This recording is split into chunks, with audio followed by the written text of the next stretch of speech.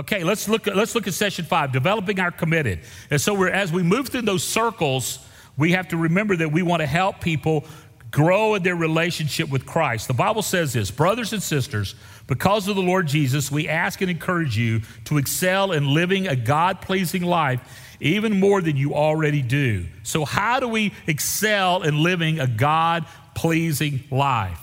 How do we accelerate your spiritual growth so you can be more than you were next year than you are right now? How can you keep growing? In order to do that, we have to have a process of spiritual growth. Our process of spiritual growth we call next steps, that you could step in to connect, step with to grow, step up and serve, and step out to share. We teach those 4 basic classes to help you understand the process of spiritual growth: connecting, growing, serving, and sharing, honoring God. This is our discipleship process. Now, here's some myths about spiritual growth. We think that spiritual growth is automatic, and the fact is, you could grow older without growing up. Did you know that? And so it's not automatic. You have to work at it. Paul said, work out your salvation with fear and trembling. He wasn't talking about work to get saved. He was saying, take what happened in your heart and work on it. Let God work on you. And here's the good thing. God says he who began the good work in you is going to be faithful to complete it. So when you work on your spiritual development, you're joining God in what he's already doing in your heart. You're joining him.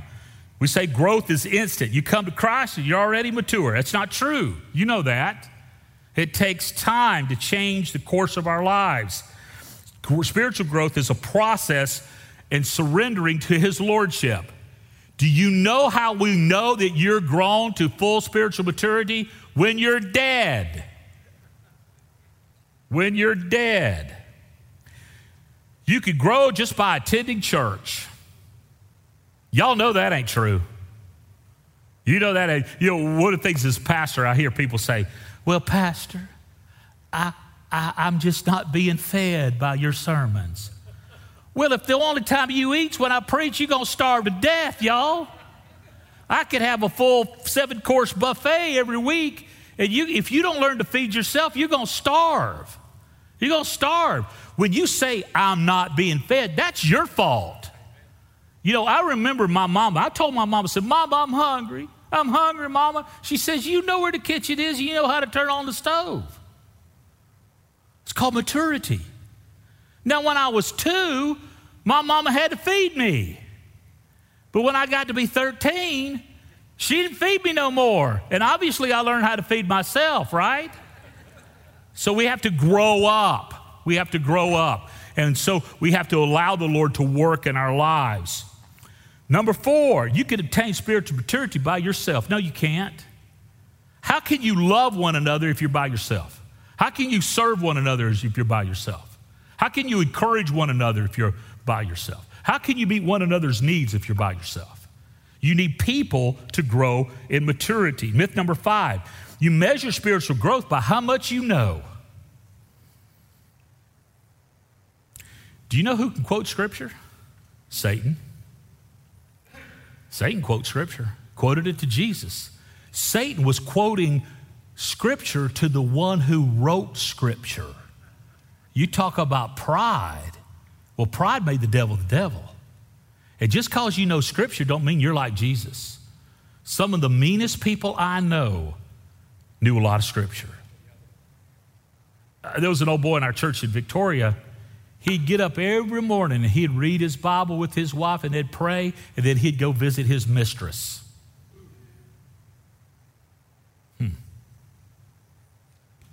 He knew a lot. In any kind of public gathering, before this secret came out, he was quick to pontificate his theological position with great fervor. He knew this, but he didn't know this. How do you know when you have reached spiritual maturity? You're dead, or you bear fruit. What fruit do you bear? Love, joy, peace, patience, kindness, goodness, gentleness, faithfulness, self-control. The 9 fruit of the Spirit. Every good tree bears good fruit, and bad tree bears bad fruit. And by their fruits, you will recognize them. So here's 8 beliefs about spiritual growth. Spiritual growth is intentional. I have to work at it. I must be intentional to grow. In our Step With class, we teach you how to read your Bible, how to pray, how to dissect Scripture, how to do basically biblical hermeneutics and exegesis. Now, we don't call it those big words. We really talk to you about how to apply the Bible to your life and what's the context of what it's saying so you don't twist off and get down to some bad road of theology. We talk about those things. So it's intentional. You have to work on it. Facts about commitment. We become what we're committed to. A great commitment to the Great Commandment and the Great Commission will not only produce a great church, but it also will produce a great Christian. So we tend to become like whomever or whatever we're committed to. You ever notice this in relationships?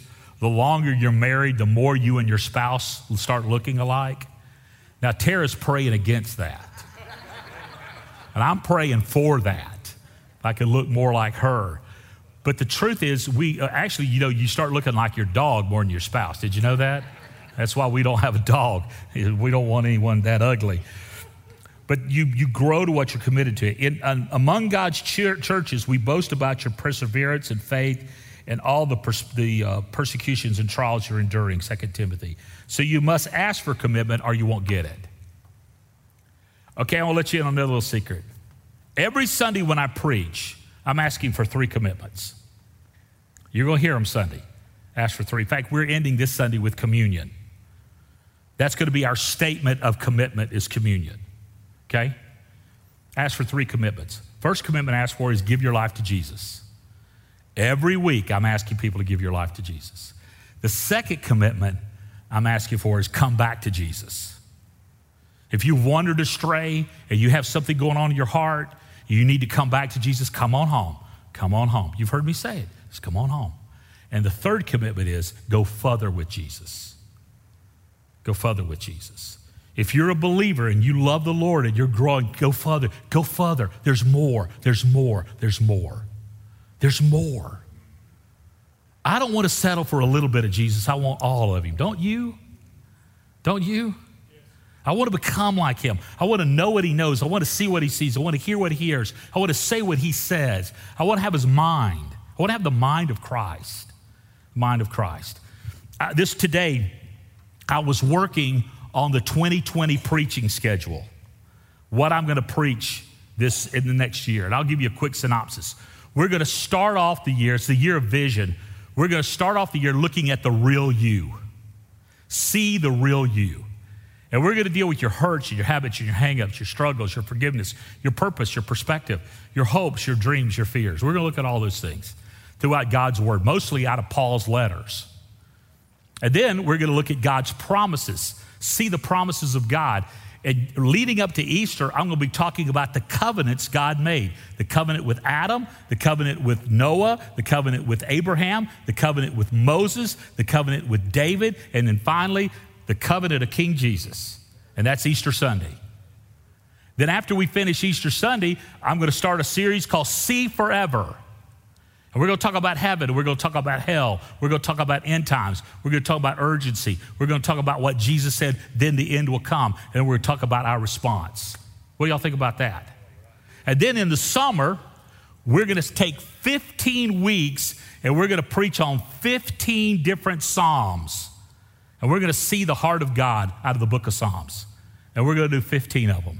And today I spent majority of the day looking at Psalms, saying, yeah, we need to preach that. Yeah, we need to preach that. We need to preach that. But you know, the problem is I found more than 15 we need to preach.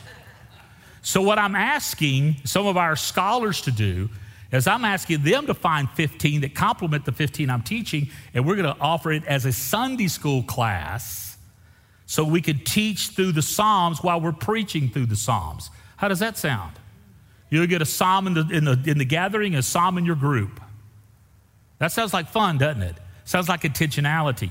And then next fall, we're going to talk about seeing what could be. And I'm going to preach through the book of Joshua. Joshua. And then after that, I really don't know what we're going to do. I got some ideas, but I haven't got it nailed down. Does that sound like fun? And so we're going to go through that. Now, why? Because it's intentional. We want to be committed. You know, when I think about you guys, I get excited about, we're going to cook up something really good this week. I'm going to lay it out there. Y'all going to eat it. And I hope you get it on you. And I hope you take a doggy bag home with you. That's why we provide God time, group time, and our gathering time synced together so you will be nourished spiritually. Spiritually. Did y'all know that? That's what we're doing. It takes a lot of work. Did y'all know that? But that's all right. That work keeps me out of trouble. And it's all for Jesus and all because we love you. People want to be committed to something that gives their lives meaning. That gives their lives meaning. Come follow me, Jesus said, and I'll make you fishers of men. So spiritual growth is incremental. Spiritual growth, like physical growth, doesn't happen overnight. In fact, you grow best in adversity. You grow best in adversity. Knowing Christ and loving Christ and growing in Christ and then serving Christ and then sharing Christ, connecting with Christ, growing in Christ, serving Christ, sharing Christ. These are the steps, and this is part of what our membership class is. No, understanding your shape. We're going to talk about that in a second. Understanding God's peace. We're going to talk about that in a second. Jesus turned and he saw Andrew and John following him and asked, "What are you looking for?" They said, "Rabbi, where are you staying?" He said, "Come and see." Come and see. Jesus always invites you to do this. Listen to this. Come and see. Come and follow. Come and serve. Hey, come and die. Die to yourself. Come and see. Come and follow. Hey, come and serve. Come and die. Connecting, growing, serving, sharing. All for Jesus. If anyone would come after me, he must deny himself and take up his cross daily and follow me. Spiritual growth it's not just intentional, but it's incremental. Spiritual growth is personal. We don't all grow the same. We don't. We don't all learn the same. We don't all grow the same. Some people learn best by listening. They go through the ear gate. Some people learn best by reading. They go through the eye gate. Some learn best by discussing. They grow through the mouth gate. Others learn by doing. They go through the hand gate. So you're different. An intensive, extended, all-church emphasis involving every age group becomes a particular aspect of spiritual growth. Y'all, every fall, it's coming up, and this is us. We want to align everybody in the same curriculum, the same purpose, so we will all go together. Now, I want to say this to you, okay?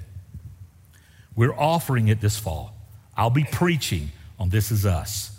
We've provided small group videos that you can watch. Also, we have a team of writers that are writing Sunday school curriculum for you teachers to teach based on these messages. It's not a repeat of the message, it's a deeper dive. And we're providing a spiritual devotional that goes along with all of this leading up to the This Is Us campaign. And I know some people in our church are not going to do it. They're just not. They're going to say, we're going to do what we want to do and we want to do it. You know what I'm going to say? That's fine. That's fine. I'm not going to force you because I love you. But I'm going to offer it to you. And I'm going to offer you to do this. And if people say, well, I'm just not going to do it. Well, that's fine. But it's better if we all did it because we will grow together. Does that make sense? I'm not going to be stiff-necked. I'm going to be loving. And I'm going to pray that all of our church gets behind this because if we do, God will move in a great way because God loves unity. And that's where his presence dwells, it says in the book of Psalms. You know, we're planning our gatherings, our music around these topics as well, and our experiences around these topics. And I think it's going to be a lot of fun. In fact, we do this for every series, by the way. Every series. So when I'm planning out this preaching message, I'm planning out group time where I'll go and shoot video or we'll have curriculum writers writing. And we're going to keep doing this. We're going to keep doing this. Examine yourself to see if your faith is genuine. Test yourself. Surely you know that Jesus Christ is among you. If not, you failed the test of genuine faith. Spiritual growth, number 4, is practical. We grow by developing good habits. Take the time and trouble to keep yourself spiritually fit, Paul said to Timothy. Notice that in this verse, it takes time and it takes effort to be spiritually fit. God is the one who ultimately does the work in us, but he expects us to do our part. He expects us to do our part. So you need to have a personal time with the Lord. So here's the 3 most important spiritual habits you can have. A daily time with God, a weekly tithe to God, and a committed team for God. So you need to give yourself your time to the Lord, your resources to the Lord, and your ministry to the Lord in a team for God. Number 5, spiritual growth is relational. Let us be concerned for one another, to help one another, to show love, and to do good. Let us not give up the habit of meeting together as some people are doing. Instead, let us encourage one another all the more. So these 3 decisions I can make that'll help me grow relationally. Get in a group. Get a spiritual coach. Be a coach or a host or a spiritual mentor or a teacher. Teach. Be intentional. Number 6, spiritual growth is multi-dimensional. Multi-dimensional. It takes all 5 life commitments: honor, connect, grow, serve, and share for you to become like Christ. These are the 5 basics. Number 7, y'all tell I'm going faster? Spiritual growth is seasonal. It's seasonal. You remember when you were an adolescent, you had a growth spurt? I saw a kid today that this summer he's grown 2 inches. In 2 months, he's grown 2 inches. That's a growth spurt. He's going to grow more than that, but he's growing. Remember, there's the time that you grow and you have growth spurts. Plants don't grow consistently. They grow in spring and summer. And there's more about rhythm that I want to talk about, but we don't have time. Number 8, spiritual growth is incarnational. What that means is Christ is in you, the hope of glory. Jesus is in you. Paul said it this way: I've been crucified with Christ. I no longer live, but Christ lives in me. And the life I live in the body, I live by faith in the Son of God who loves me, and he gave himself for me. Galatians 2:20. I love that passage of Scripture. Christ himself carried our sins in his body to the cross so we might die to sin and live for righteousness. It's by his wounds we have been healed. We have been healed. Jesus does it for you. Now, here's what I want you to ask you to do. After all, we've talked about what is your next step. We offer this class, Step With. If you've not taken it, take it. Take it. You probably could teach it. You probably could mentor others in it. You probably need to be leading a group. During the This Is Us campaign, lead a group. I provide the teaching via video, and we provide the questions to ask. All you have to do is get people together and play the video and discuss it, and God will do something great in your life. You know, at my house on Wednesday nights, we had 18 people at my house on Wednesday nights, and all their kids. They have 500 kids each. And Joyce and Tara managed the kids, and I had the adults, and Mike and Shiloh, you were there. It was amazing, wasn't it? I love Shiloh. It's what Shiloh said. Shiloh, I heard her make a lot of noise. I said, "Sister, what you doing?" She said, "I'm getting out my notes. This is going to be good." And she took notes. You remember that, Shiloh? I went, "Yeah, atta girl. Yeah, I gave you an extra cookie, actually." But the truth is, that's where we grow. And the intimacy there was amazing, amazing at our house. And Tara and I are committed to do that. We're committed to do that. In fact, this fall, we're going to be inviting you guys, many of you guys, into our home because we want to know you and we want to see you become like Jesus. Okay? Y'all got it? What is your next step? What do you need to do? Join a group. Tom will sign you up tonight. So here's some personal exercises there for you. You can look through that. And here's some church exercises.